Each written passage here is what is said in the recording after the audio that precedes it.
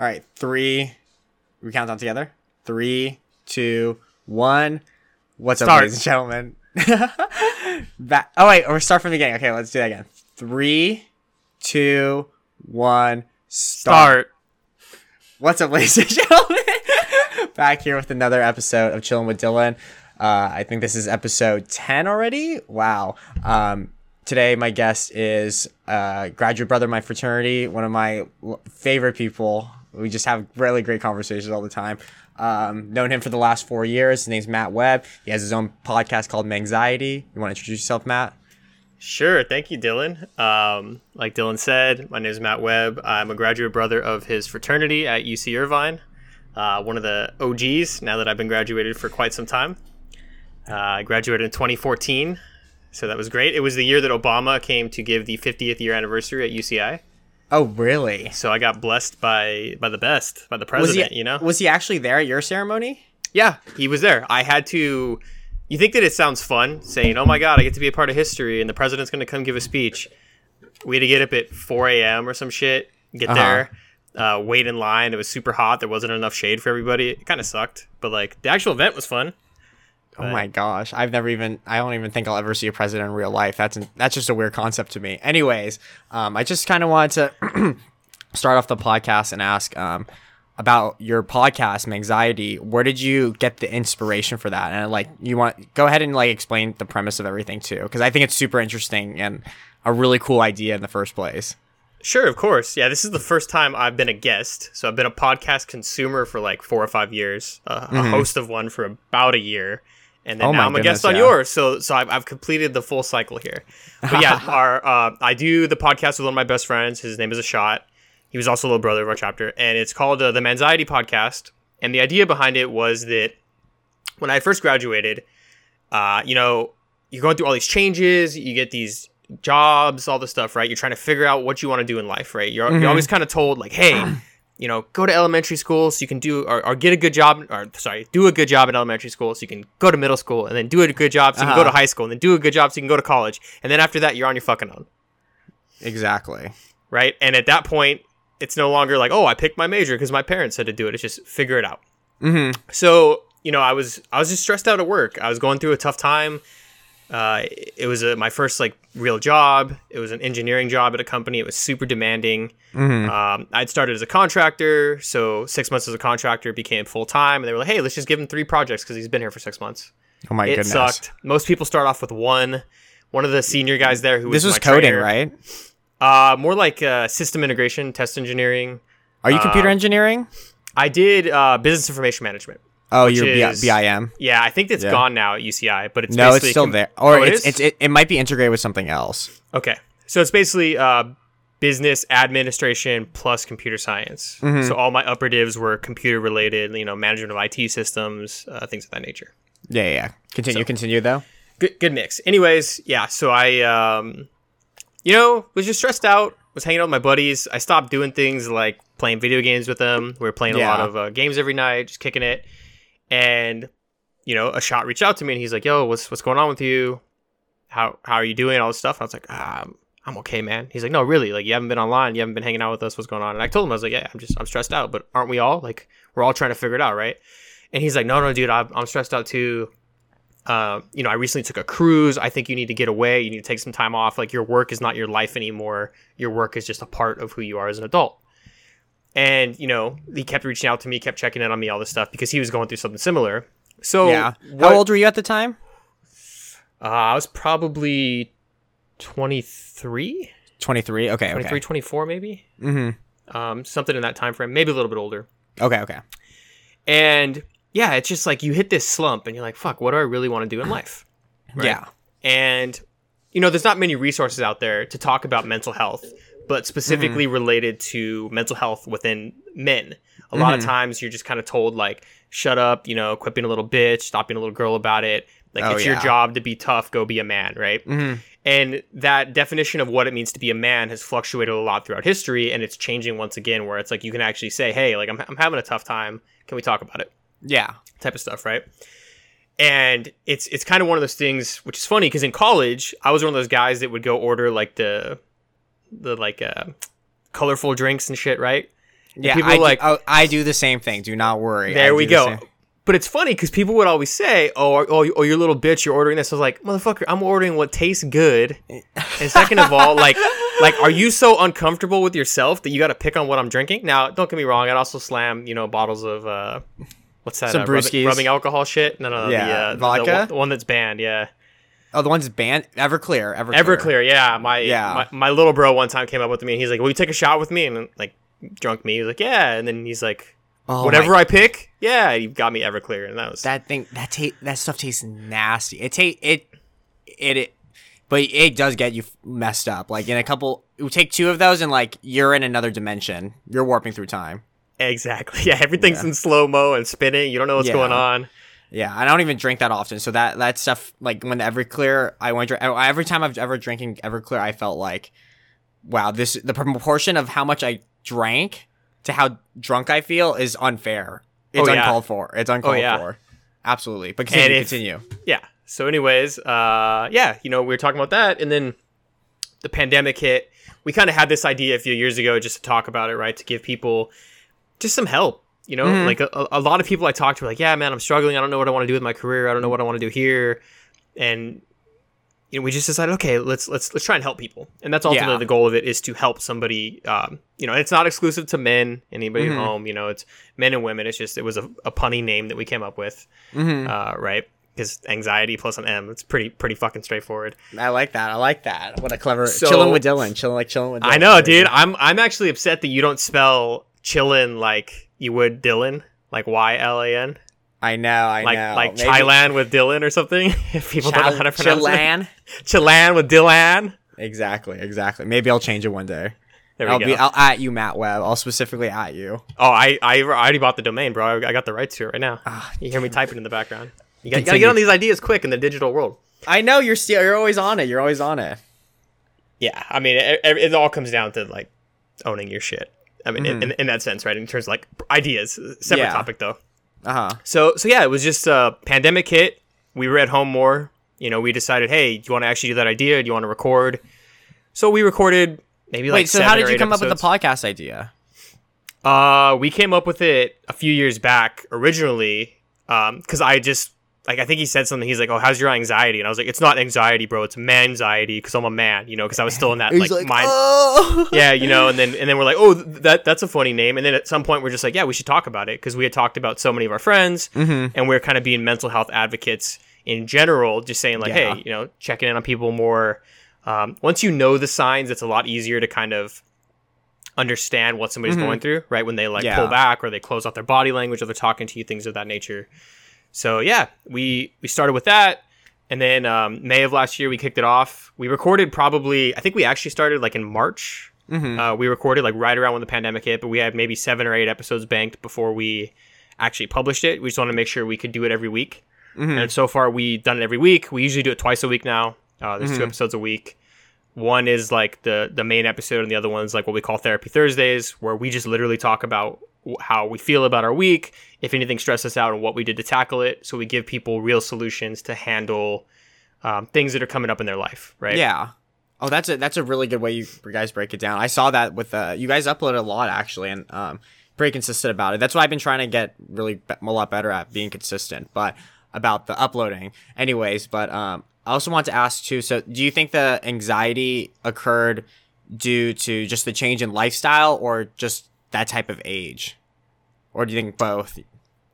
Interesting. I'd say a little bit of both. When you graduate and you're kind of on your own, like truly on your own, you don't have like the university behind you, or maybe like your parents backing you, or anything of that nature.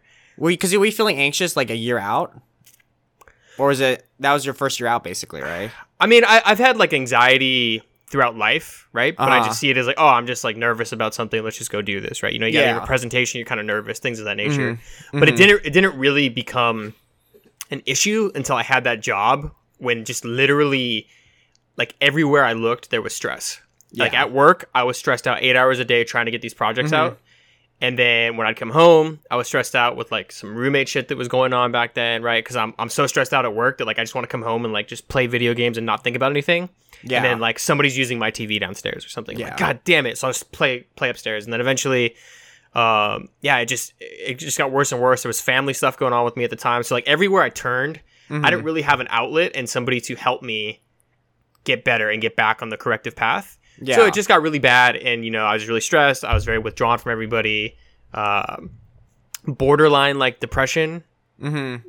Not like suicidal depression, but just kind of like you didn't want to get out of bed type of deal. Yeah, I would just be like, all right, fuck it. Like I have to work 5 days. And at the time, you know, that's the worst feeling. That's the worst feeling ever. Yeah, I was making good money, right? And I was paying off all my loans and doing all this stuff. And I was like, well, you have to do this because you have so much in student loans that you have to take this job, right? Like you can't. How much were you paying off? Like 30 grand. Oh damn, that's still a lot. With like 35 or something. And that's just from 2 years, huh? What do you mean? Because is it 15,000 a year when you were going? Yeah, that's roughly what it was. But yeah, I got a lot of grants and scholarships, so I was lucky that when I came into UCI, I was able to get like a ton. Actually, I got fucked over by UCI real quick. Hashtag fuck UCI. They fucked your financials? Well, so the financial aid department, I got this scholarship, right, for being one of the top CS students or whatever. Mm-hmm. And they gave me like $4,000 a year. Like, sweet, I have this money, right? It's already added to my account. Well, I decided to change my major to BIM, right? Which I'm like, it's still CS. It's literally in the school of ICS. Like, what are we doing here? And then I get this bill from the financial aid, like, you owe us $2,000. I'm like, what do you mean I owe you money? And they're like, Jesus. Like, oh, no, you owe us money. So I went in, I talked to him, I had all these meetings, and I explained to him what was going on. And they're like, well, because you changed your major, this scholarship was specifically for computer science. And I was like, well, if I had known that, I specifically would have changed my major in fall instead of spring quarter, so I would have been able to keep this money. Like, well, I don't want to owe you money. Yeah. So it's those things that it sucked in the moment, but you kind of learn the life lesson of like learning the fine print and making sure that you really understand what you're getting into, which is super tough for kids going into college because right now we have this student loan crisis going on, right? With most people who've graduated, and like it's super unfair to be like, yeah, I have $150,000 in debt. I can't pay it off. Yeah. Because I can't make enough money where I live because it's too expensive. And especially for like my friends who are out of state, it's terrible, you know, because out of state tuition's I think almost double. Yeah. It's like 30,000. It can get up. I think here it's 30,000 if it's out of state. Yeah, no, 60,000. I think it's 60,000. It's insane that it's like double in certain circumstances. And I think it's quadruple because kids, international students are paying like 60,000. I'm almost positive. Jesus, here, let me tuition this right now. Yeah, it's all public, right? Yeah, I can check it right now. Tuition right now it's 5,000 per quarter. So, you know, you're paying like 15,000 throughout the year. Let me see, out of state. I might be totally wrong on this one by UCI though, but I'm pretty sure it's 60,000. 41,000 alone is tuition. Jesus. Alone, and then like on top of that, if you're room and board, that's 15,000. Yeah, that plus books plus you know food, any living expense, all these things. You know, it's kind of nuts.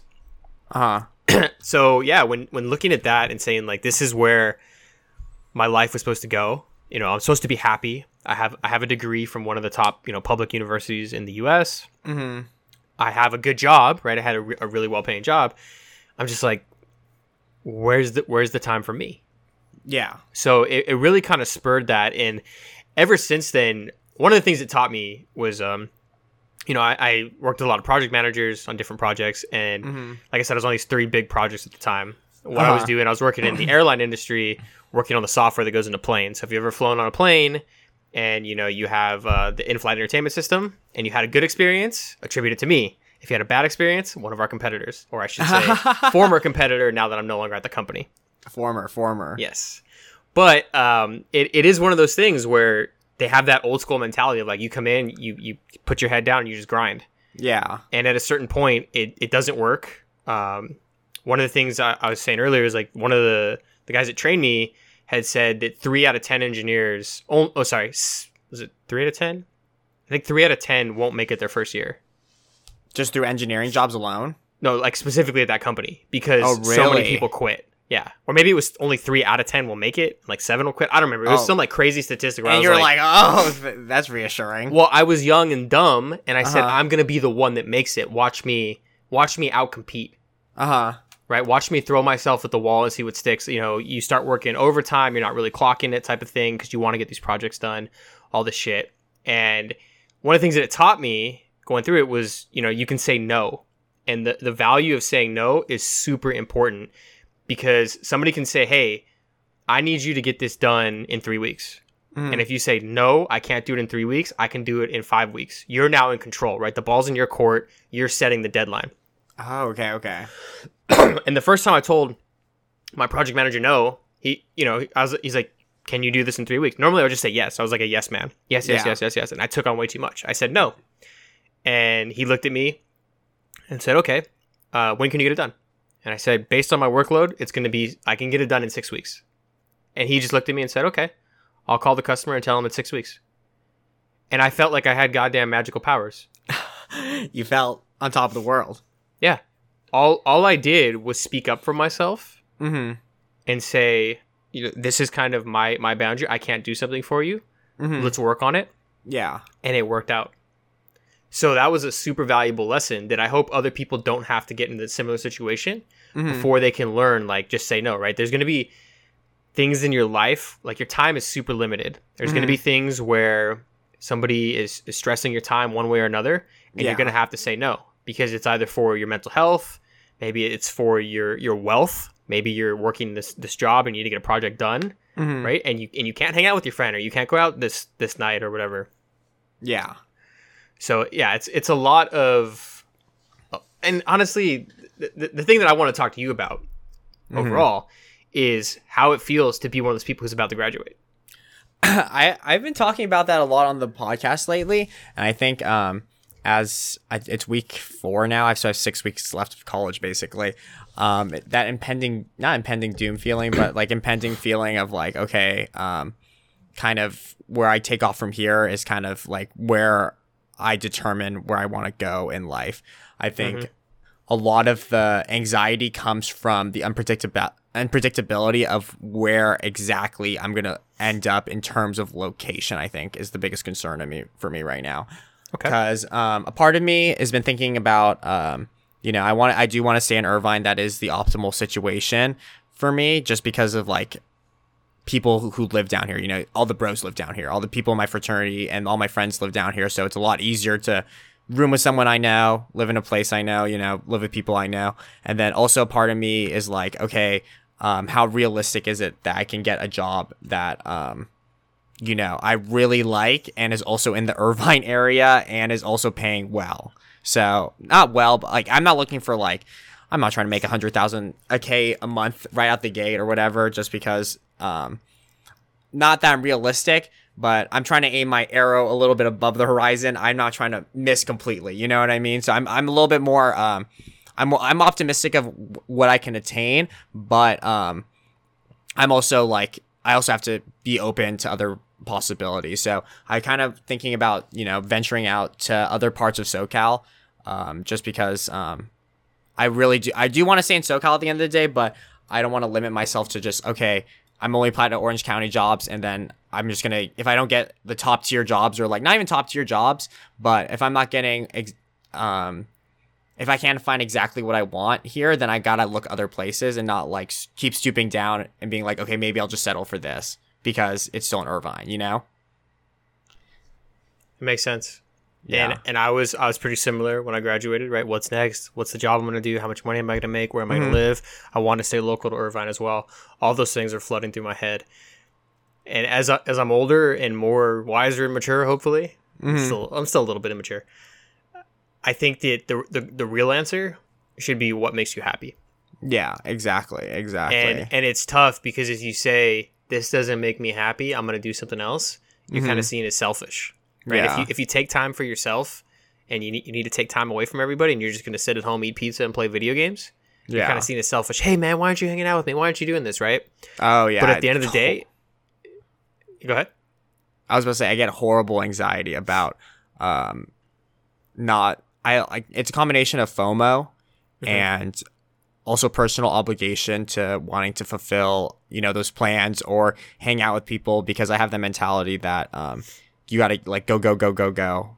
And that's, my mom's always said that, like, that's how I think what caused a lot of my burnout before COVID, because I always talk about this, but like, you know, I was doing the Interfraternity Council. I was doing the leadership for Fiji.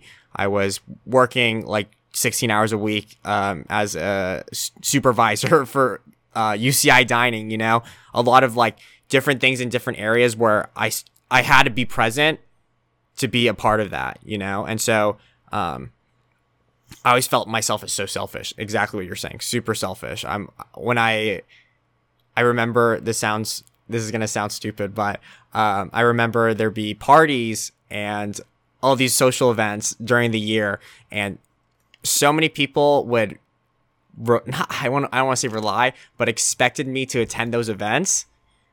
And so I felt personally bad if I was not attending like a party. Like I felt guilty. And you should not feel guilty for not going to a party, you know? Like you should be going into the party, you want to have fun, not because like you feel an obligation. And like, don't get me wrong, I'm very happy I did go to a lot of those things, but like sometimes it ended up not being as fun as I wanted it to be. So it ended up sucking. But continue what we were saying.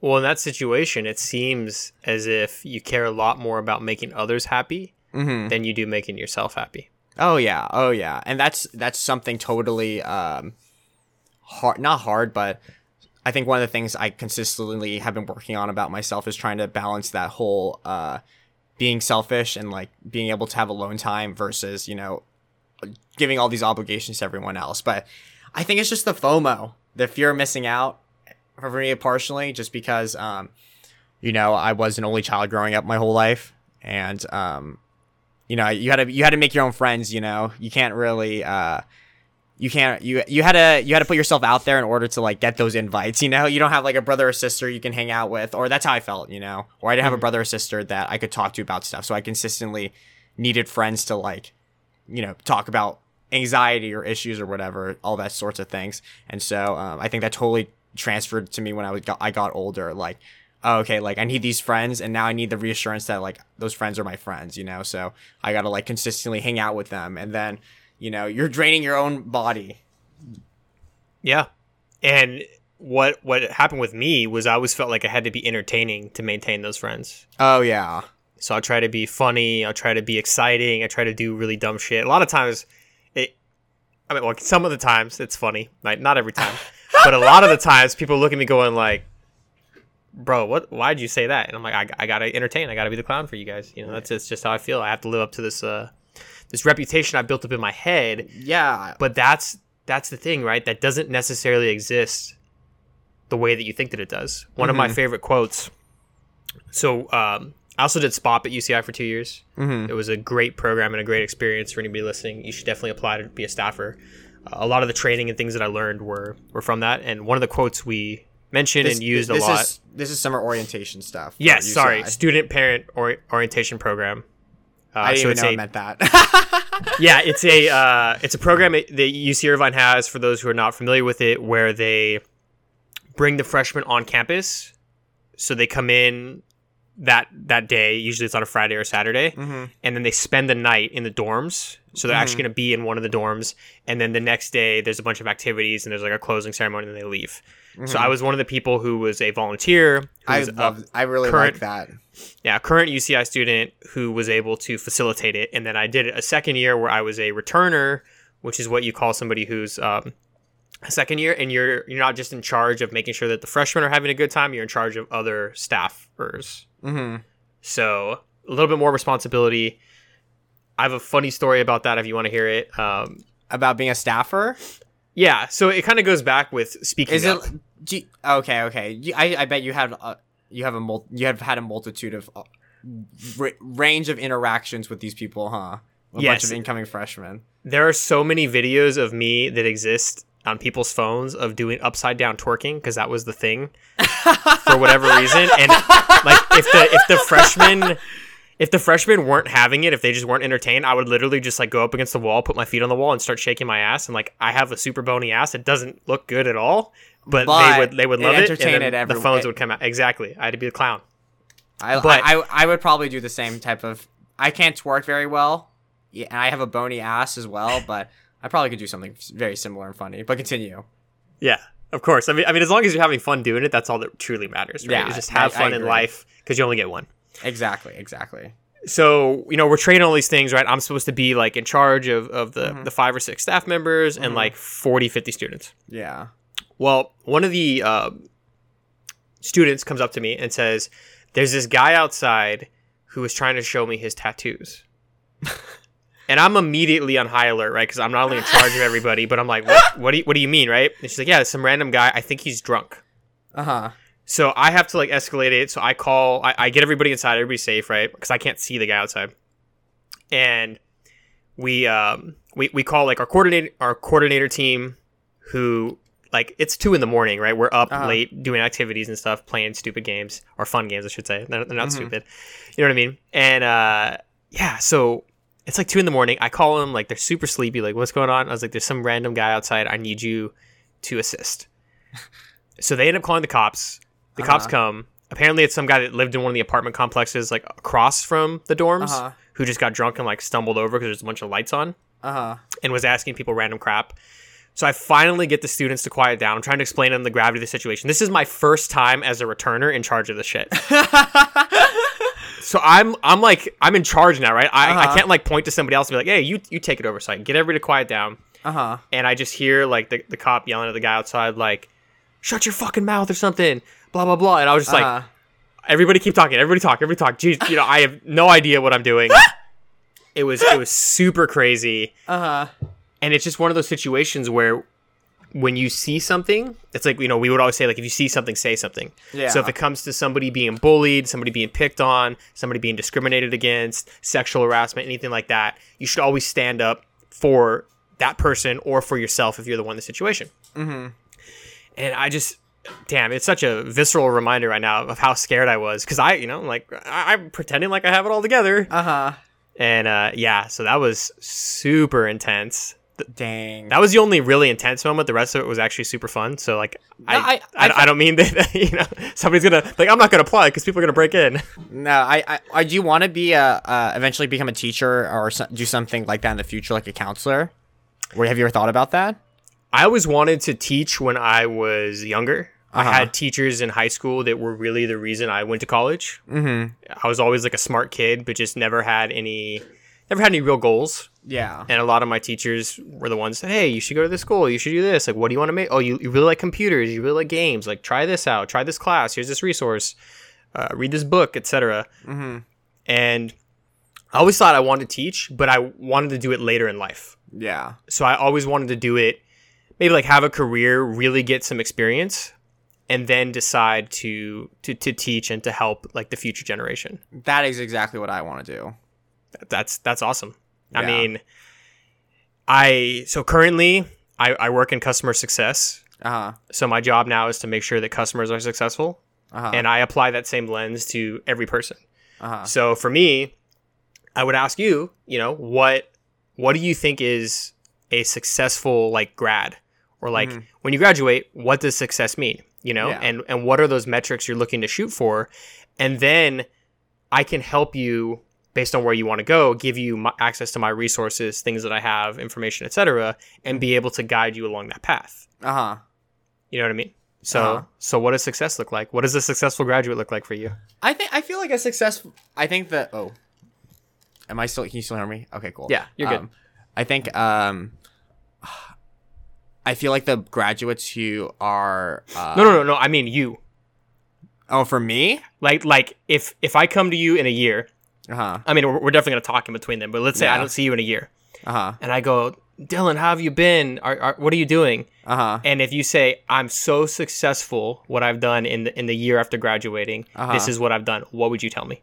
Oh, I think I always feel as if I'm able to continue the stuff I do and be able to pay for it. So, like, for example, like, I think I would feel very happy and successful if I was still able to go camping once a month, or, be able to pay for my own gym membership, or be able to prepare myself. I think the biggest thing for, like, let's say in a year, I think I would feel successful if I was starting to, study for my exams or whatever to get into BMA, or because I want to, a master's in business administration, my MBA.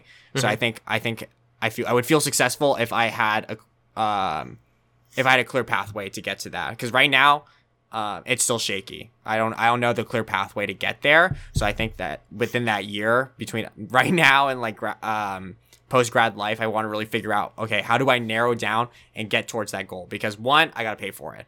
I got to figure out how to pay for it. And two, like if I can get someone else to pay for it, a company, like what are steps to getting, you know what I mean? Exactly. And so I think in between that though, I really, really want to keep doing stuff I like doing on the weekends and stuff like, and throughout the year. And I really want to travel. I think that's the biggest thing that's kind of driving me to want to not immediately jump into becoming a teacher, getting my credentials, start teaching all this and that, because that's a lot, you know what I mean? And I kind of want to take the year or two in between to like, you know, get my bread up, travel to places I want to travel. I really want to go to Asia, and like that's one of the big things I want to go. I want to, you know, go to like South America. I want to, you know, travel around the country, go to different states, visit people. Like that's another thing I really want to do. I want to keep reconnecting with people throughout my life. Like I'm still really, really good friends with people from my middle school, my elementary school, and even my high school. Like people like look at me, not crazy, but they're always so surprised. And I don't think this is, I feel like it's not that surprising, but like to other people it's surprising. But I like the fact that I'm still friends with my high school friends or my middle school friends. People are like, that is wild. And like you've connected with them for that long. And some of these guys, like it's not like one or two people. Like I'm like really good friends with like 5 or 6 people from my middle school. And I think just maintaining those relationships and reconnecting with people, being able to like, you know, let's say like my friend moves to Massachusetts or whatever after he graduates, like I want to be able to visit him and hang out with him, because like that's what I've been doing here. Like when I'm down here in Irvine and I have free time, I try to like have friends over, go visit my friends like in LA or back in San Diego, go back home and try to kick it with them a couple times, see my parents and stuff like that. But you know, I really want to, you know, make enough money so I can just continue doing the things I like to do. In retrospect. Okay.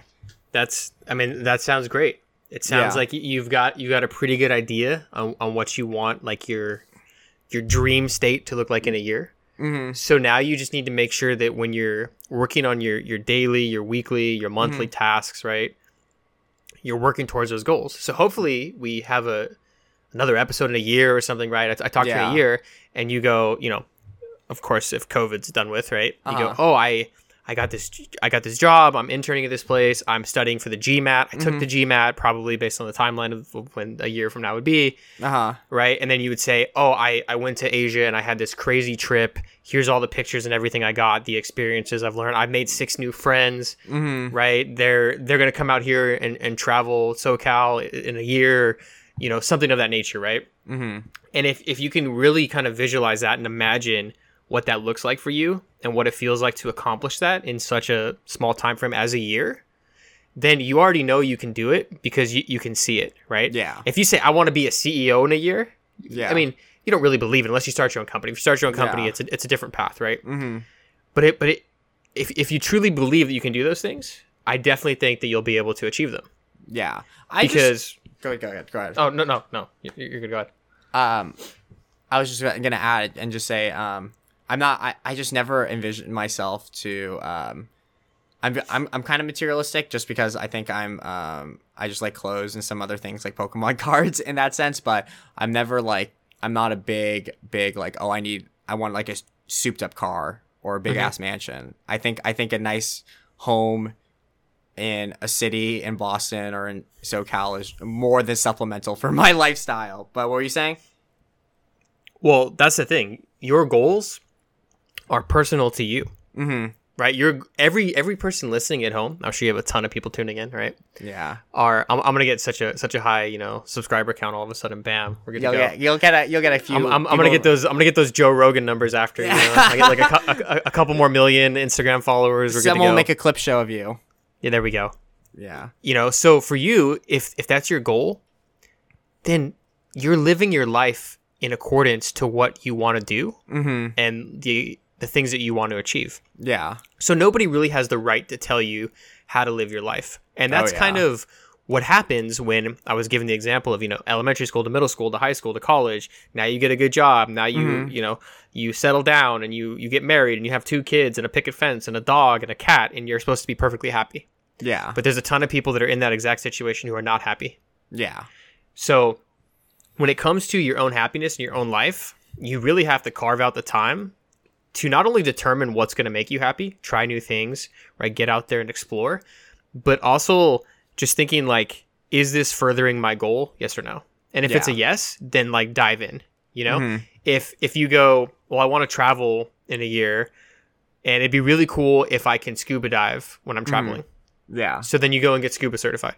Maybe you like you like scuba diving. Maybe you absolutely hate it, but you have the opportunity to pay for, a certification class and try it out. I was supposed to start scuba diving, I think like May of last year. That was my original plan for 2020. That got fucked. Yeah, you got to do some crazy shit to get scuba diving certified. You know that, right? It's not that bad. They have like or at least this is what my friend was telling me. There's like a list of like I don't know, 100 might be an exaggeration, but there's like a list of different things you have to do to get scuba diving certified. And he was telling me that one of the things you have to do, or one of the options you can do, is you have to it's like middle of the night, pitch black dark, or pitch black dark. I don't even know if that sounds correct, but it's pitch black. It's pitch black. Yeah. You go into the water. You have to turn off all your lights and just what's it called? Just swim there underneath the water for 15 minutes. Lights out, everything. And so, all right, this is some like hyped up Navy SEAL training. Oh, I'm not. That's one of the options, but that is. You cannot pay me anything under 100,000 to do that. All right, so 101,000 it is. You got there. But I'm gonna empty out my Bitcoin for you. Let's go. Yeah, exactly. But that stuff's scary. But what were you saying? So my understanding, I had a couple coworkers that have been scuba certified. One of them has these super amazing photos of him scuba diving in Hawaii. Yeah. With him and a turtle. Mm-hmm. And my first thought was like, I'll put that shit on my Tinder, bro. Like, yeah, exactly. Like let's go scuba diving with the turtles. Yeah, I think because especially finding, I think that's the people really underestimate, especially at our age, and I think in men in general, but is finding hobbies like that to keep you entertained. People really underestimate how important like extra, especially after I feel kind of the impending extracurricular fear, because I won't be in Fiji anymore. I won't be doing school. I won't have like these in between clubs or like organizations that I can be in. And so I'm kind of trying to prepare myself like, okay, what are the things I like and what are the things I can continue to keep pursuing and like do even after college? Because, I see like you see dudes who they just go to work and they just go home. Like I want to be like my big bro, Danny, who, he goes to work and then he comes home and then on the weekends, he's going camping, he's going rock climbing. He's, going to San Diego to do hiking. Like I want to do something. I want to be like that. Maybe it's more like I go to a Comic-Con every weekend or go to swap meet or like stuff like that. But like, people really underestimate the hobbies. Oh, no, certainly. I have an old coworker at my old job. Mm-hmm. He he took this trip to Italy, right? Yeah. So I'm like, oh, that's cool. 3 weeks in Italy. That's super dope, right? Took his wife. His wife stayed in town, got drunk, hung out, had wine, awesome pasta, whatever, right? Explored the city. He climbed a mountain. He climbed the Dolomites. It was a 3-week journey because that's what he loves doing. He's like a mountaineer and he loves climbing different peaks. And he showed me all the photos, all the stuff. It was super cool. But in my head, I'm like, bro, I would have just been partying in Italy. Like, what are you doing? You took 3 weeks off to go climb a mountain, dude. There's hikes around here, but he's climbed all the hikes in California, most of the U.S., all this stuff, and he wants something more. So like that's what he loves doing. Yeah. Right. He does a lot of rock climbing, a lot of outdoor stuff, all these different things, and it's really great because you're like, damn, like you're getting out there and doing what you like doing. Right. You took a 3-week vacation to climb a mountain. Yeah. No, that's some natural ass serotonin producing. You know what I mean? Oh yeah. Yeah. And I think that go ahead. What were you gonna say? Oh, I was also gonna say, circling back, that different coworker, but also same thing. Like always out climbing. He's climbed to like Mount Everest base camp with his kids, all this shit. dude's also insane. He used to do like sailing competitions and stuff. That was how he met his wife. But he was telling me for scuba diving, what they do is they you like the first time you get in a tank underwater, you're in a swimming pool. So you're completely safe. Worst case, you just kick up from the bottom and you're out of the water. Yeah. So you do that like 2 or 3 times, and then you go out to the ocean. And then once you're in the ocean for like 2 or 3 trips and you're able to kind of do it on your own, then you get a card. And like that card will let you buy gear almost anywhere in the world. So maybe the higher level certification your friend was talking about is something above that. To be able to not just like rent gear and go out with an instructor, but to be like completely on your own or something. But yeah, there's levels to this shit. There is levels to this shit. Wait, so how did we get... I forget. What were we talking about? How did we get to the scuba diving topic? What were you saying right before that? Probably something about picking up a hobby, being your own owning your life. Okay. Dude, I'm the master of tangents, all right? We're going to start talking about, like, our favorite color or something in 20 minutes. No, 20 minutes will be on that topic. No, because going back to the mountain thing we were talking about, I was watching... it's stuff like that, like the high, just like, stuff like that where you're getting a lot of natural serotonin release because you're working out, you're climbing a mountain, you're gonna feel accomplished. Like you got like that'll be that's kind of like getting an A+ on a test times 1,000. You know what I mean? And so what I've been looking into, what I've been wanting to do is I want to do jujitsu and mixed martial arts. Is that why you secretly brought me on here? Yes. Wait, what do you mean? You want me to talk about jiu-jitsu? It took you a while to get there. I do want to talk about jiu-jitsu. I really want to do it. And I think the big thing is just I gotta put $350 down at a gym. You know.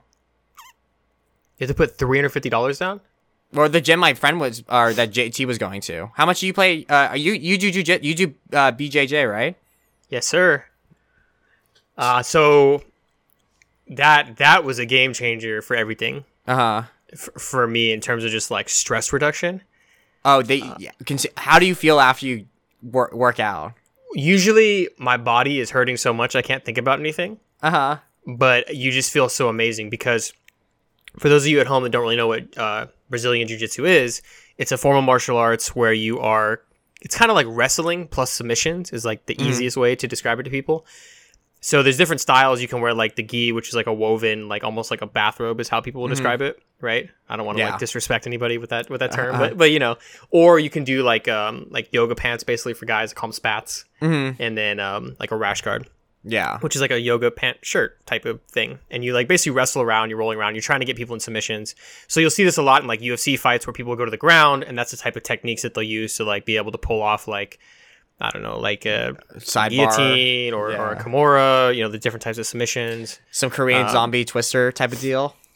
Yes. You could learn some shit like that as well. And I got into it in a stereotypical way because like I'd heard about it on like the Joe Rogan podcast, all this stuff. Basically, it's like the super fun, high level problem solving kind of thing to do.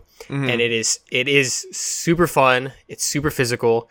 But it's also because you cannot be thinking about anything when you're in the middle of a roll, which is like a sparring session, other than that guy's about to rip my head off. Yeah. Like you because I've had these types of thoughts before. You go, did I leave the stove on? It's kind of the stereotypical thought. You're kind of like sitting there thinking about something, and the next thing you know, you're getting choked out and you got to tap. Yeah. So like you have to be extremely present, otherwise you're going to lose. And with jiu-jitsu, so I did it for I think 2.5 years, and then I haven't really gone back because of COVID, because like the gym was shut down and all this other stuff. So I'm hoping that once things open up again and a lot of my teammates are vaccinated, that we can kind of continue down that path. I'm so fucking excited for it. But no, we'll talk afterwards because I need to find a gym because I'm really trying to go. But continue. Okay, but the thing about being a white belt in jiu-jitsu is it's extremely hard. I think they say like it's kind of that whole bullshit of like most guys don't make it, so far into it, right? A lot of people quit because every day you're getting beat by people that are smaller than you. You're getting beat by people that are older than you. You're getting beat by people that your ego says, I should be able to submit this person. Right? And I mean, I got submitted by somebody who was like half my size, like a woman half my size. Yeah. Because she knows more than me. Yeah. And it's a sport based on physics. Yeah. So it's not just like, I mean, obviously there's still weight classes, and right? You're competing. Pressure points and like knowing where people's weights are when they're moving in certain ways. Yeah. So I guess like with this specific woman I'm talking about, right? Her husband used to train with us. Mm-hmm. Super cool guy as well. I mean, they're both super nice. And one time, like, she caught me in a submission, and they always teach you like not to use your strength, right? You're supposed to just use technique. So like you learn a move, you drill it, and then you get to kind of go live. And she caught me in the thing. I didn't use strength, and I tapped out. And he pulled me aside after, and he said, "Don't ever do that." And I was like, "What do you mean tap? Like, we're supposed to tap. It's the first thing they say is like tap out." And he said, "No. You let her think you let her think that she beat you." And I was like, "But she did, right? She has better technique than me."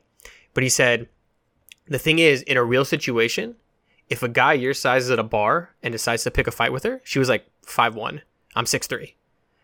He's like, "You're just gonna smother her and like throw her against the wall, right? Like she's not gonna be able to fight you. So I don't want her to be overly confident, thinking that she can submit you. So like, you have to use strength to fight out of things." Mm-hmm. So then I'm like, dang, now I got to think about all this shit, right? And like, I'm going with this guy's wife and all this stuff. But it's just one of those things where like you're always learning, and it's like an ego thing, right? Like you want to do it the right way, you want to do it this way, whatever. But it's also really good practice for like a live situation, because if you are, I mean, the number one thing you should do if you're ever going to get into a fight, de-escalate, right? Get away from the situation. If you're at a bar and somebody's trying to be like the macho man, right? We talk about that shit a lot, like on my podcast, like, they're trying to fight you, just, "Hey, sorry, pal, I didn't mean to offend you. We're going to leave," whatever. You leave, right? Mm-hmm. You don't know if he's got buddies. You don't know if he's got a knife, if he's going to throw a bottle at you. A gun. It doesn't, it's like you never want it to escalate. Yeah. But if it does escalate and somebody's going to throw hands with you, chances are it's going to go to the ground, because when most people fight, they're drunk and they're, all over the place, and they're probably not walking very straight, whatever, right? Yeah. So then if it goes to the ground, you have to know how to defend yourself, either so you can defend yourself on the ground, de-escalate the situation, get up and run away, or you can choke that motherfucker out. Yeah. So I was watching this video. This is what kind of like made me like think that especially ground game is super important. There's this dude, he's at McDonald's. He's at Whataburger, I think, and he's just like it's just fat dude. He's at the stand. He's super drunk. He's just like, "Give me my motherfucking cheeseburger. Like, I need my cheeseburger," right? And then this skinny dude, he's totally being an asshole though. But he's in, this is a video on YouTube, by the way. He's in the back. He's just like eating his cheeseburger. He's like, "This is so good. I'm so glad I got my cheeseburger." Like, totally making fun of the dude for not having his cheeseburger. And this dude, he's like twice his size too. And he picks a fight, and then the skinny dude like gets him on the ground. He puts him in a rear naked chokehold like almost immediately, and the dude's twice his size, but he knew exactly, like, turned him around, got him in the choke, like exactly, like he knew what he was doing, and he had the advantage the whole time. So it's just like, you gotta like, if it's going to the ground, you really need to, if you're gonna get choked out, if you are the person getting choked out, you don't want to get choked out. You know what I mean? Mm-hmm. Exactly. So you gotta know what you're doing. And it's because like most people, like, maybe it's just me, I don't know, I feel like most people, like 3 or 4 punches to your face or your jaw or any to that area, if you're a normal person, like, you're gonna get, like, it's gonna knock you out. It's gonna make you like see stars a little bit, and so you gotta, like, if your best chance is on the ground, you just gotta go to the ground. And if you're stuck in that entanglement, if you can't de-escalate, you gotta know what you're doing. And what do you think, kind of talking about the ground game, do you think people I don't know if you've been keeping up lately, right, with the fights in the last couple weeks? Yeah. Have you people have been really hating against Vettori and Brunson for using ground game against Holland, because it's just not, people always complain about ground game, especially in UFC, because it's not as entertaining. But like, what do you think about that? So ground game is boring. Like, as when I was a UFC casual, right, before I'd ever trained jiu-jitsu, I was one of those guys, like, stand them up, let them fight, Yeah. But after you train, even if you just train for a couple sessions, if you try it out, if you do like the 3-session trial or whatever they give you at the gym, you're gonna realize how fucking hard it is to be able to control somebody on the ground, to maintain their posture, to not get thrown off, and all the little things that they're doing to kind of win that exchange, right? Like you'll see it a lot in commentary where they'll say, "Oh, he's hooked the arm, or he's got a specific type of grip behind the back. Yeah. Or if you look where his knee is, he can't move his leg out. Yeah. You learn all these little things. And jiu-jitsu in a lot of ways is like a physical chess match. Yeah. Right? You put your hand somewhere, I put my hand to block it. You put your hand somewhere, I block it. You try to, take my back and do a rear naked choke, I get out of it. Now you're on top of me. Now I have to get you off of me. Now I'm on top of you. Now it's like back and forth, right?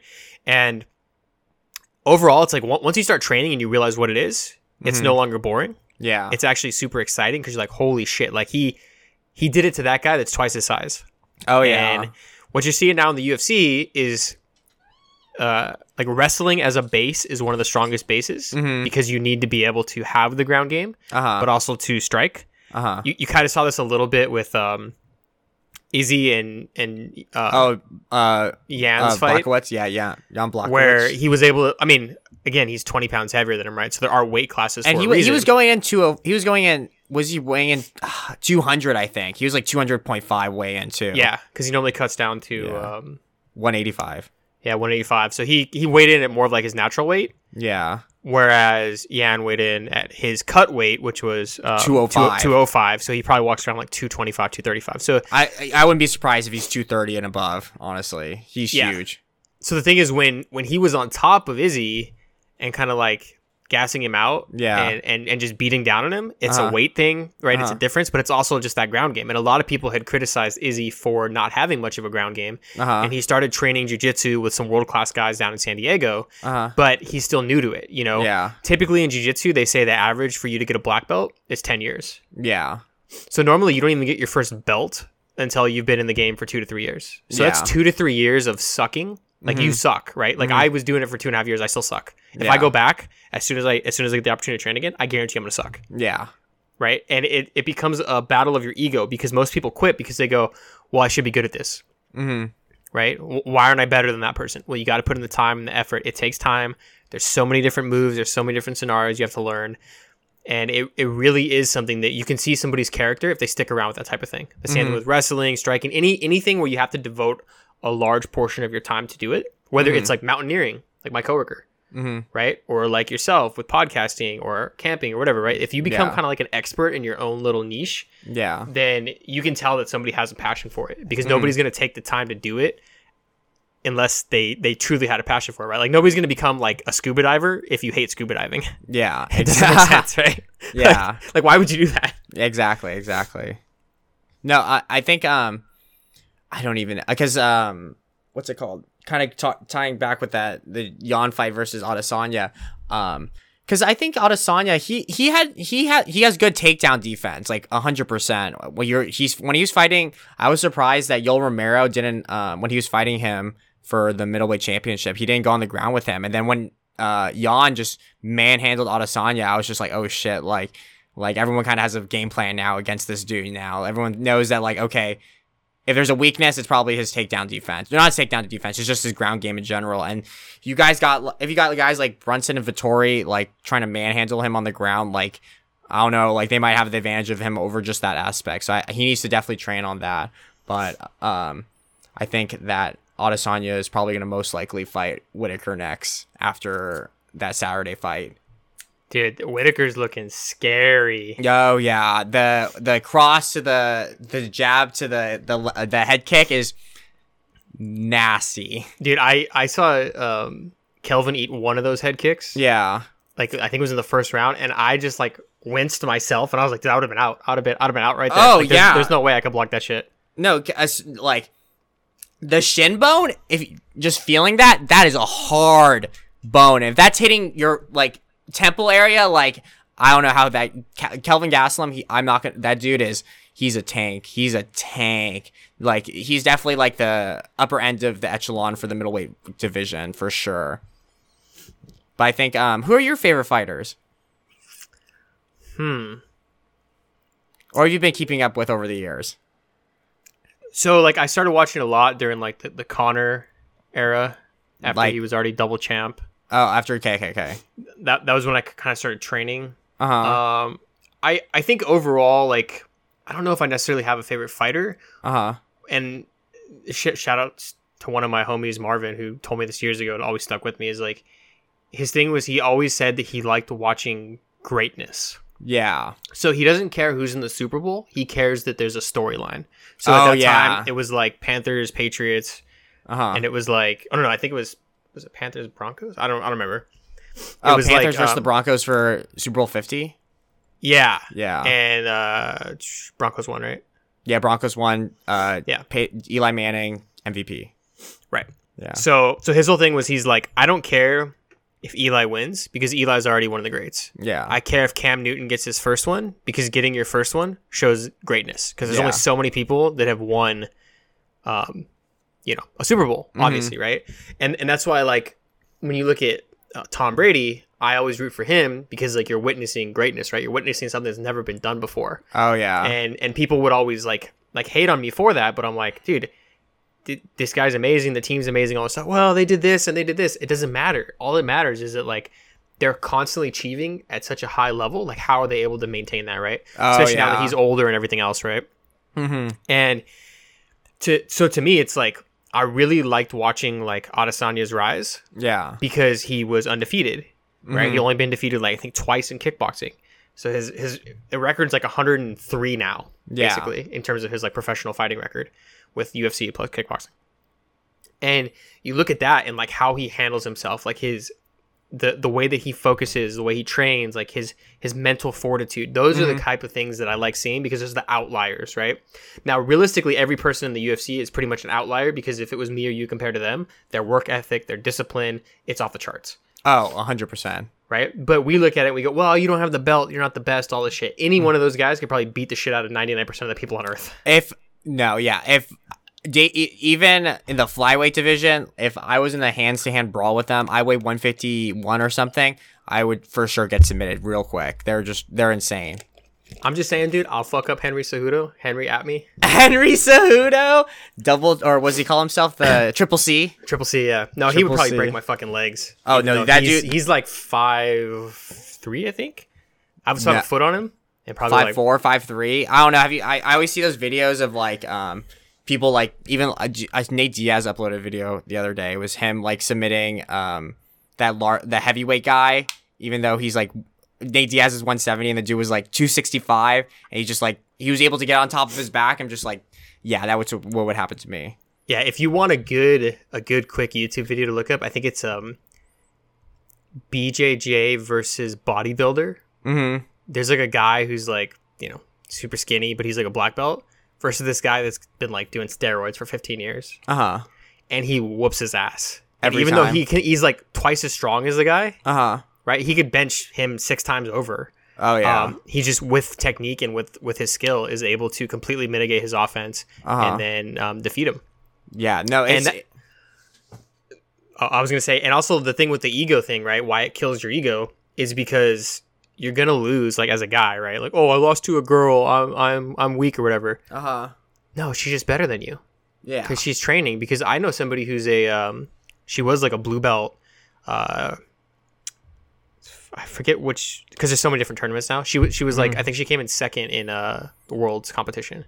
Oh, really? At the blue belt female level. So then she's now a purple belt, all this stuff, but she's really freaking good. And I was training with her, and I got beat, obviously, and she's like, "Don't do that move. Like, you need to use your weight more. You need to use this." So she's really helped me out because there obviously are gifts you have being like the bigger, taller, stronger, whatever person, but you have to know how to use those things. So it's like anything, right? You can have all the potential in the world, but unless you actually do something with it, you're just gonna go nowhere. And it's kind of the same thing. Why I always ask people when we did it at the beginning about, like, what your goal is, because if you have a target, you can hit that target. Yeah. But if you don't know what you want to do, and that's fine if you don't know what you want to do, I would say in that situation, just start exploring different things, right? Like with COVID lockdown measures, you can still take a hike. So, you go take a hike with one of your friends, be safe, follow the guidelines, stuff like that.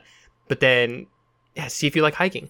Yeah. Maybe that leads you to picking up rock climbing later, right? See if you like swimming or scuba diving, right? See if you like riding motorcycles, whatever that hobby that you're going to start to develop is. Yeah. Just try out different things, right? Ask your friends, hey, what do you do on the weekend? How do you relax? Right now, a lot of people are probably just going to say, I play video games because I'm stuck at home. So when I was doing jiu-jitsu all the time, 2 to 3 times a week, I didn't touch a video game for like 2.5 years. Wow. Like I bought a freaking PS4 Pro to play I got the Spider-Man edition, right? I was like, fuck yeah, let's play it. I played it for a little bit and then I just never touched it like a year later because I was so busy doing that hobby that I really loved. Yeah. You know, I think it's always good that's good you switch up hobbies though. You know what I mean? And then come back to them eventually too. Well, I came back because I was stuck at home due to COVID and I was like, screw it, I want to be social. I want to hang out with my homies, but like let's do it, you know, in a virtual space. Let's be safe. Yeah, no, definitely. I think kind of tying back what you were saying about you follow greatness and stuff like that. I totally agree with you with you know, I follow Adesanya. I think he was the one who really got me into UFC because he's who people don't know, Israel Adesanya, he's the middleweight champion right now, and he just loves anime. He's a total nerd. He wears all the anime shirts to like all the stuff. He's totally goofy. He's you can tell he's just a goofball at the end of the day. He's not very but what I fuck with him about is he stands up for himself. He knows he can beat your ass, and like if you fuck with him like that, he'll he can talk back, you know what I mean? I think I really just enjoyed like how great of a champion he was and just like how respectable he was. You know, he was like very you know, he's a relatable character. It seems like he's like if you're walking past him across the street and you were talking to him about anime, like you seem like a totally normal person. You wouldn't think he's a world-class champion who can beat like every other single person in his weight division, you know? And so that's why I just really like those storylines. Like even like the older people like Chael Sonnen, like his trash talking, or like Dominic Cruz and just him following him, trash talking a bunch of people. He just sounds like a mom, honestly, Dominic Cruz. But what's it called? Just following people like that really is just cool because I enjoy the storylines. I think because I'm not as expertise in when they start fighting, but like that's why I like watching, or like even though I'm not into like the intricacies of all like the fighting, like BJJ or like you know, striking game or boxing, like I'm not as interested in it, but like that's why I think like, you know, McGregor Poirier is so interesting because it's like it's a trilogy, like what's gonna happen at the end of that, or going into the Jan fight versus Adesanya. It's like, okay, like this guy's world champion, he's undefeated, like how is he gonna deal with someone twice his size basically, you know?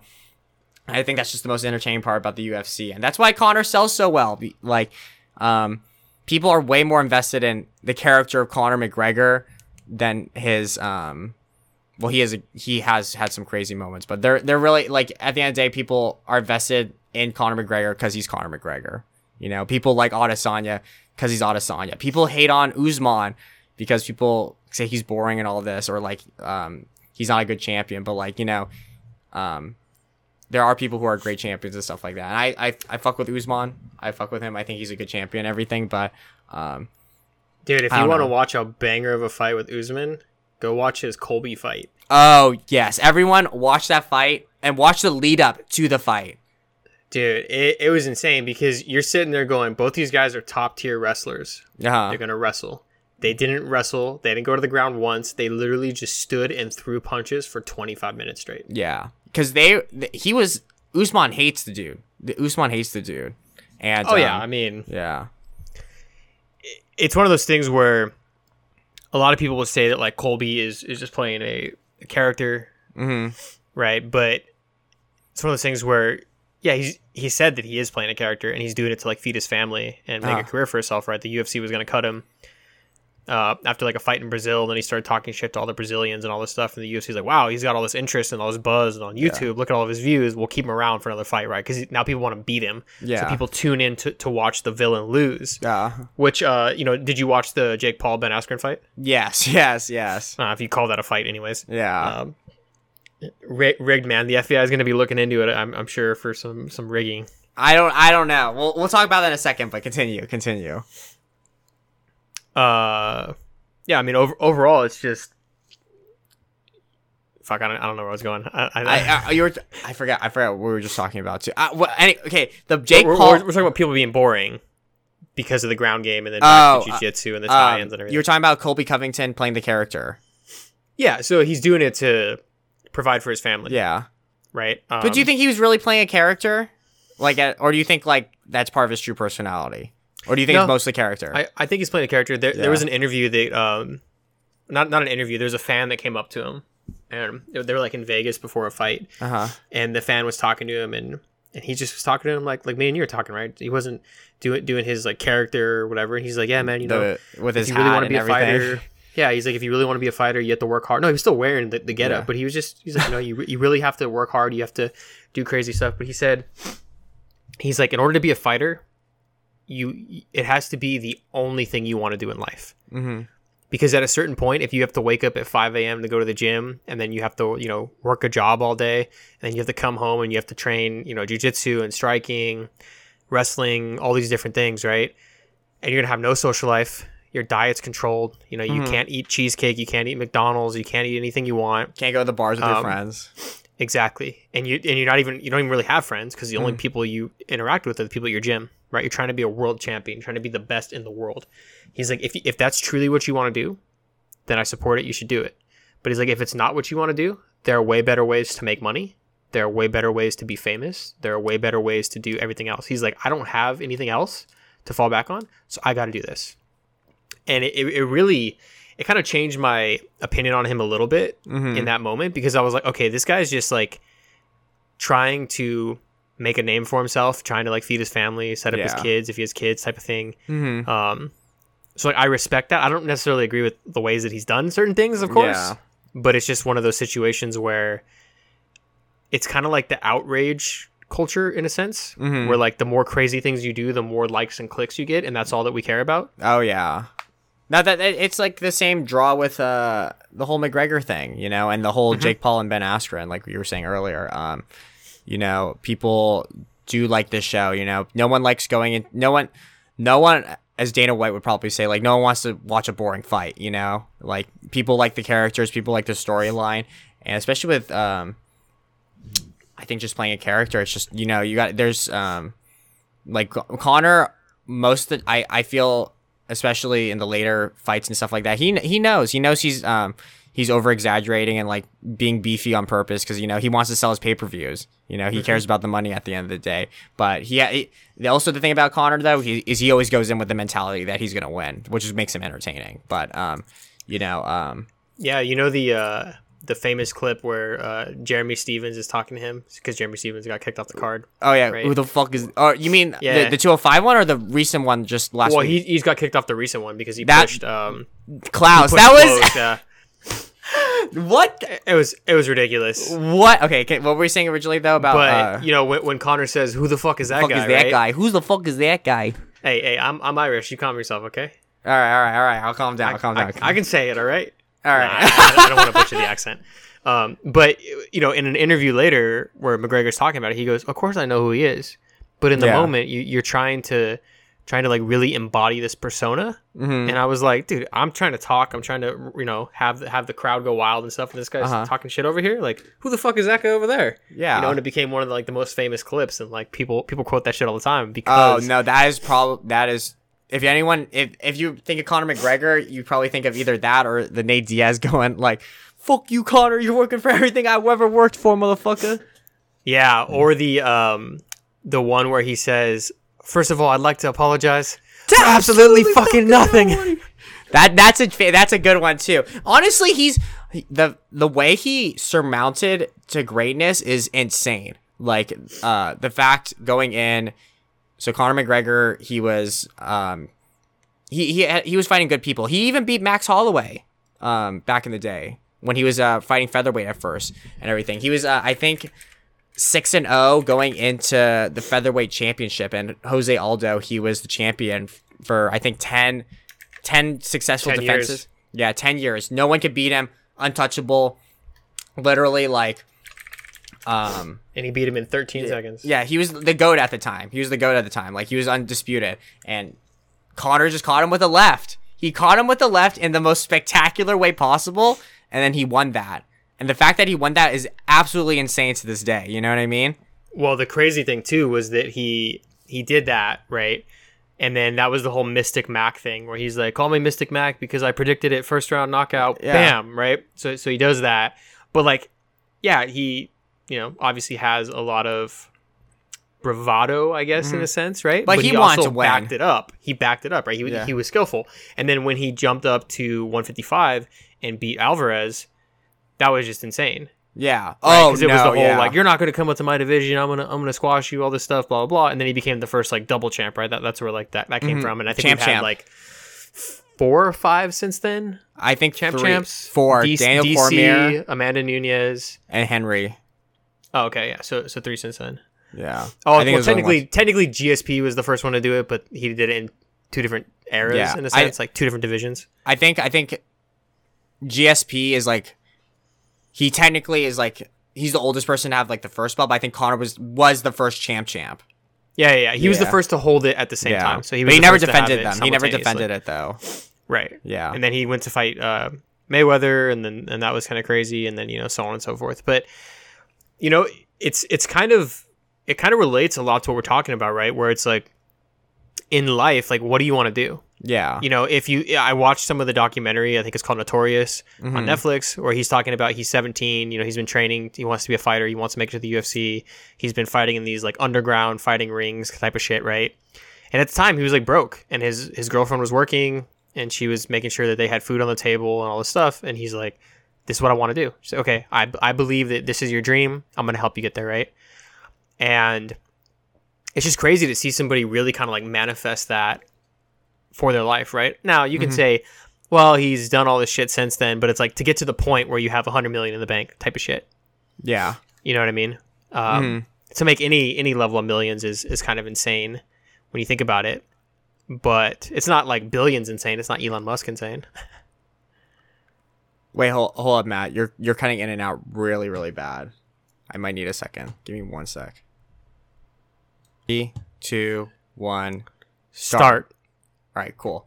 Go back to your previous point. Sorry, guys. We had a technical issue cutting in and out. But you were talking about McGregor watching Notorious and kind of his rise to greatness. Yeah, so when it comes to setting a goal in life, right, if you can set these crazy, like, dream big goals, you can accomplish them. But you have to truly believe in yourself. Oh, yeah. And on a smaller scale, that's why I'm always asking people, what's your goal? What does success look like to you? Because it's going to be individual to every person. So for him, he wanted to be world champion, right? He started training very young. If you watch the documentary, Notorious on Netflix, it explains how he was broke in Dublin, and his girlfriend supported him through the entire journey, and he became great because he always believed that he could.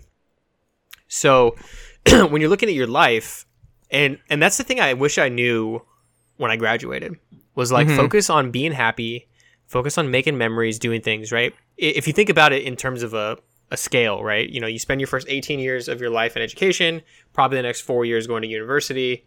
After that, you basically have 30 years, 35, 40 years, depending on your age bracket, when you decide you're going to retire. Yeah. So a lot of guys that I worked with at different companies have that mentality now. We're like, oh, another 5 years, and I could finally be happy. But it's like, you're not going to be happy when you retire. You're going to have more time.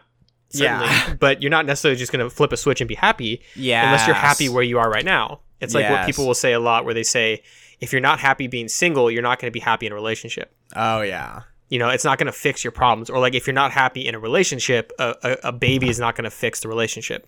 Oh, definitely. You need to be able to... All listeners, do not have a baby if you're not ready. Okay, continue. They're fucking expensive, man. Oh, 21 years of expenses, bro. Minimum. Yeah. I don't have kids, but I've seen so many of my coworkers have their first and second children. And their eyes are bloodshot. They get like 2 hours of sleep every night. I try to get 8 minimum. My sleep is very important. I track it. I do everything I can to optimize it. And I'm just like, I came to the office one day and I'm like, dude, I got 6 hours last night. I feel like ass. I need coffee. My coworker's like, dude, I got 2. And you're like, oh, damn, I'm like, dude. Well, that's a choice, man. You decided that was a choice. Like... That's what I was about to say. Well, damn, dude, you kind of chose to choose the 2 hours of sleep. Well, I guess in a way, mine's more of a choice because I was probably hanging out with my friends, staying up late, whereas the baby's waking him up, so he has less of a choice in that. Yeah. So, but yeah, it's like in life you have a lot of choices, and you really have a lot of control over your life, and it's one of those things like with anxiety as well. Like if you're in a situation that's a bad situation, you need to get out of it. Mm-hmm. You need to like take the reins back, take control, and fix that. Otherwise, like nobody's gonna fix it for you because most people only care about themselves. Oh yeah, definitely. And I think tying back to what you originally said, just about you know, it's really about manifesting your destiny. Like I'm 100% positive when Conor McGregor was coming up, he 100% believed he was going to be champ. Like he went into those fights like he was like, I'm going to be champ. Like he was that, like it seemed like, you know what I mean? When you're comparing it to like Paul, I would say like, let's say Jake Paul and Ben Askren, for example, you know, when he was asking, people would ask Ben Askren like, oh, what, like, are you going to win or lose? And he's just like, I'm okay with either one kind of, you know what I mean? Like he wasn't really manifesting that he was going to win. And, you know, I think that really made him lose, you know, because if you're going into the fight thinking, okay, I'm okay with winning or losing, and the other person is, I'm going to win. They're like, I'm going to do anything to win this fight. Like, you're going to lose, you know? Just because it's a mental game at that point. Yeah, and Ben Askren basically said he's doing it for a paycheck. Yeah, he got $1 million. Like, to him, that's his form of happiness. And I don't blame him. $1 million for just getting punched in the face, like, that's pretty worth it. But now, would you get paid $1 million to get punched in the face by Francis Ngannou? Oh, yeah. You take the milli, even though you got to pay $100,000 to get your face reconstructed plus taxes. Your face is gonna just be fucked. I think that dude's gonna be champ for a while. But kind of going back to what you were originally saying, you know, I think that's what I am always trying to tell people too, especially, you know, because a lot of my friends are graduating too, and I kind of like been talking to them, just making sure that like they continue to do the things that they like, because like, you know, you see it all the time, just being in the fraternity in general, all this time. You see people, your friends who like, you know, they jump into relationships because, you know, they want a girl to make them happy, or they want to, they focus so much on their career that they forget about their friends. And then once they're in their career, they're not as happy because they have no one to bask in that glory with them. You know what I mean? And so, I think it's always important to, like what you were saying, just always make sure that, what you're doing or like what you're trying to achieve is something you actually legitimately desire, and you have a plan to achieve that, you know? Like, let's say you do like that's just as important, having a plan. Like, let's say you do want to be champ of the world like Conor McGregor. Well, you got to start training, you know? Where does that start? And so things like that don't come easy. Like, if you want like the greatest like glory in life, that shit is not easy in the slightest. Like, those world champions in the UFC, they train every day, 6 days a week, putting their body through hell just so they can even get a shot at being the best. Yeah, and that's what it takes to be the best. You know, it's one of those things where a lot of people will say, I want to look good for summer. You know, like a lot of guys will say, I want like a six-pack. Yeah. Well, do you really not want to eat pizza and sugar and fast food and all those things? Yeah. And then, you know, what happens is you do it for a while and you go, damn, I'm hungry, I'm whatever. I'll just have some. Yeah. I'll just have a little bit more. And then, you know, if you're not really disciplined, then you're not going to stick with it. And the thing too is you also really want to have that end state. Yeah. If you decide I want to deadlift 500 pounds, yeah, that's a cool goal to have, right? It's very, you know, it's binary. All goals at their kind of root should be binary. You either achieve it or you don't. Right? If you hit 499, you didn't achieve it. If your goal was 500. Yeah. But, you know, you have to progress up to those levels. You can't just start doing it tomorrow, right? If you can, then you've probably been training for a while, or you're just some freak of nature, like insane strength, right? Not Francis Ngannou. He actually worked hella hard, but continue. Yeah. So you want to set those goals, but you also want to make sure that goal is actually what you want to do. Otherwise, you're not going to do it, right? If you say, well, I want a six-pack, but I'm not willing to give up. I mean, you could like eat pizza once in a while and have a six-pack, right? Like, don't get me wrong. Yeah. But if you're not willing to food prep and to count your calories and all those things. Or even do crunches. Then maybe you don't really want that thing if you're not willing to put in the effort. Yes. And I think... Go ahead. I was going to say, like, I was talking to JT about this. I think this is like why reflection and like meditation and self-care is so important, because you really need to reflect on like, why do you want to do that? And what's the true reasoning behind it? Yeah. And it comes to kind of how you define happiness. So happiness for some people is the things that they own, right? You can say, I own a really nice car, or like in your case, you have like nice clothes, you have nice stuff that brings you happiness. Yeah. Happiness can be from emotional connections that you have, relationships, memories that you've made, things of that nature. Happiness could also just be the person who says, I'm going to live in the moment and do whatever I want at that moment and try to just be present, right? If I'm sitting at home on my laptop, I'm going to be happy that I have a laptop. If I'm traveling somewhere, I'm going to be happy that I can travel, that I have money to fly to this place. So there's all these different ways of defining it, right? And there's all these different philosophers throughout time that have given you different insights into happiness and all those things. And for me, I guess like the segue for me would be more like stoicism, where it's like control what you can and don't worry about what you can't. Exactly. And for me, like that's the best way to be happy, because there's going to be situations where you can't control it, but what are you going to do about that situation? And if you can do something about it, then you should do it. So, if you're super stressed out, especially with like stuff that's been going on in the news right now with the Derek Chauvin trial, right? And he was convicted, guilty today in the murder of George Floyd. But if it's something where like watching the TV is making you upset, you can turn the TV off. Yes. You don't have to leave the TV on. Now, you may be attracted to it, right? Kind of like a horror movie. We know we're going to get scared. We know that things are going to jump at us, but we like that feeling in controlled doses. But you certainly like want to have the control over it. So, you always want to do what's best for your mental health, and then for your body, and also for, your wealth as well. Because if you have money, if you make money, you can afford to do the things that you want to do. Yeah. Right? If you have a good paying job, you have your own place to live, maybe you live with roommates, you can afford to go to a jiu-jitsu studio. You can afford to go, to try scuba diving or whatever it may be that you want to do.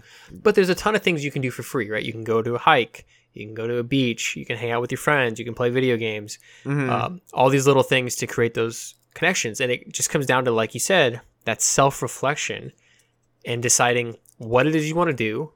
And I don't mean it in the sense of, imagine if you're the only person on Earth. What would you be doing? Right? Not, well, I want to be a doctor because my parents want me to be a doctor, so I'm going to be a doctor. Is that really what you want to do?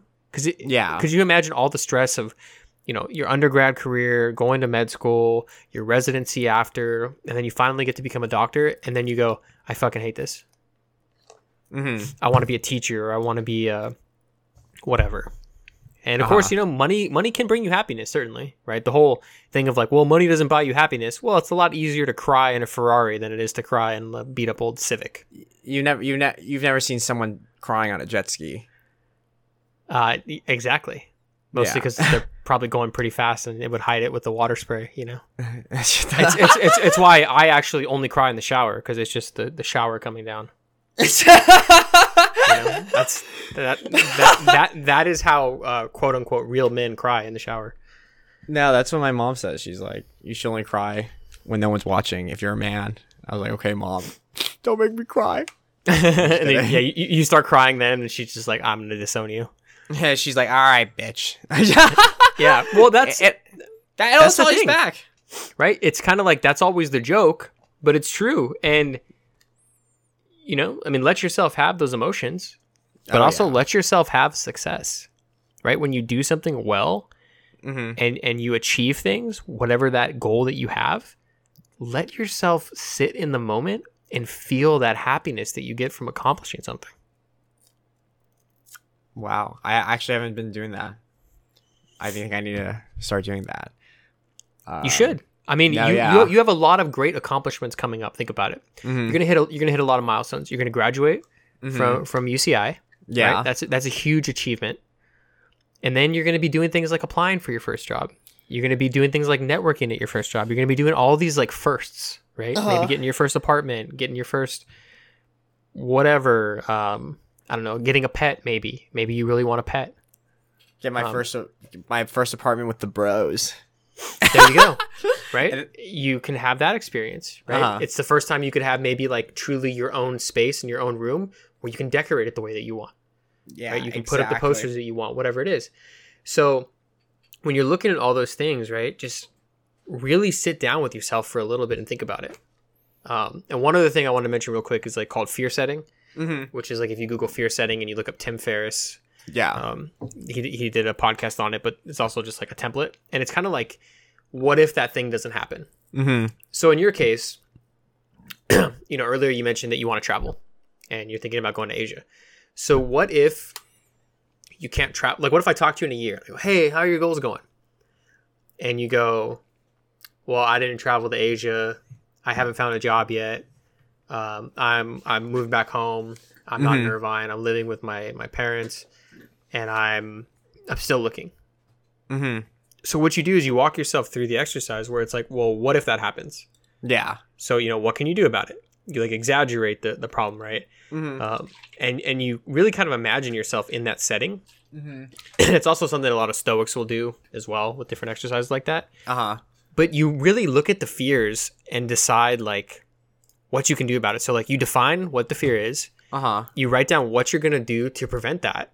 And then you write down what you would do in the event that actually, like the worst case scenario happens and how you would repair it from there. And when you go through this mental exercise, right? What is this called? Fear setting. Fear setting. Okay. Yeah. So you're basically imagining a situation in which like a devastating event happens almost. Right. So like, what's the worst thing that can happen? You want to, define your nightmare. So like an example is, I'm going to run out of money. So this is because Tim Ferriss is trying to start a new business, and this is like his notes. So like his fear is I'm going to run out of money, right? It's like a 4 out of 10 on a setback level. How he could prevent it. He could freelance on the side. He could reduce his cost of living now in the event that he does run out of money, make sure that he has capital in the future. How he would repair it if he did run out of money and his business was failing. He'd reach out to his contacts. He'd start applying for jobs. He would get back on the typical career path instead of the entrepreneurial path. And that just sounds like that's just listing out like, there is a way out of that type of stuff. Exactly. Because in maybe Pavlov's 90%. Dog. It's like Pavlov's dog. Yeah. And in like 90% of situations, there is a way out. And there is a way you can be happy. Now, that may not be completely congruent with other people's happiness. I have a coworker who I think she was probably in her mid to late 30s. And she was saying that, every time her parents visit, they always ask, when are you going to have kids? When are you going to give me grandchildren? And she hasn't told them that her and her husband do not want to have kids. They've decided that they never want to have kids. And if it were up to them, they would get their tubes tied and have a vasectomy for each of them. And they're in that situation where everybody's always asking them because everybody else puts these projections on your life plan of like, oh, you need to have kids at this age. You need to do this. Well, what if you don't want to do it? Yeah. And if it leads to you being happy and if it leads to you having a fulfilling life, then go live your life on your own terms, right? As far as we know, you only get the one. As far as we know, yeah. Yeah. So think about it this way. If there's an afterlife, great. If there's not, and this is truly your only shot, you better make the best of it. Yeah, you might as well. You might as well have a good time and hang out with your friends and your bros. Yeah. And your bros. And your bros, and your bros friends, and your friends bros. And your bros girls. Don't hang out with your bros girls without your bros. That just sounds like an awkward situation. I was about to say, I think you were just trying to like further down the joke rabbit hole, but then I'm like, oh, bro. You can't be hanging out with your bros girl. You gotta be you hang out with your bros. Anyways, I'll tell you a story later about something like that. Okay. But anyways, guys, me and Matt are coming up almost on an hour and a half. Is there anything you want to finish this up with, Matt? Thank you for having me on. You reached out to me. I guess I would plug the podcast. So it's the Manxiety podcast, Manxiety podcast on Instagram. I'll be in the link. I'll link it too, but continue. Yeah, perfect. But in general, for a lot of people that are listening, you're probably still in college. You're probably Dylan's friends. If you're Dylan's friends, I would recommend you drop him as a friend, Yeah. That's why Matt always texts me back every time. Yeah. No, I'm just kidding. He's a great guy. And we're chilling with him, that's what's up. But also just, you're young, make mistakes, but also really take the time to sit down and think what you want.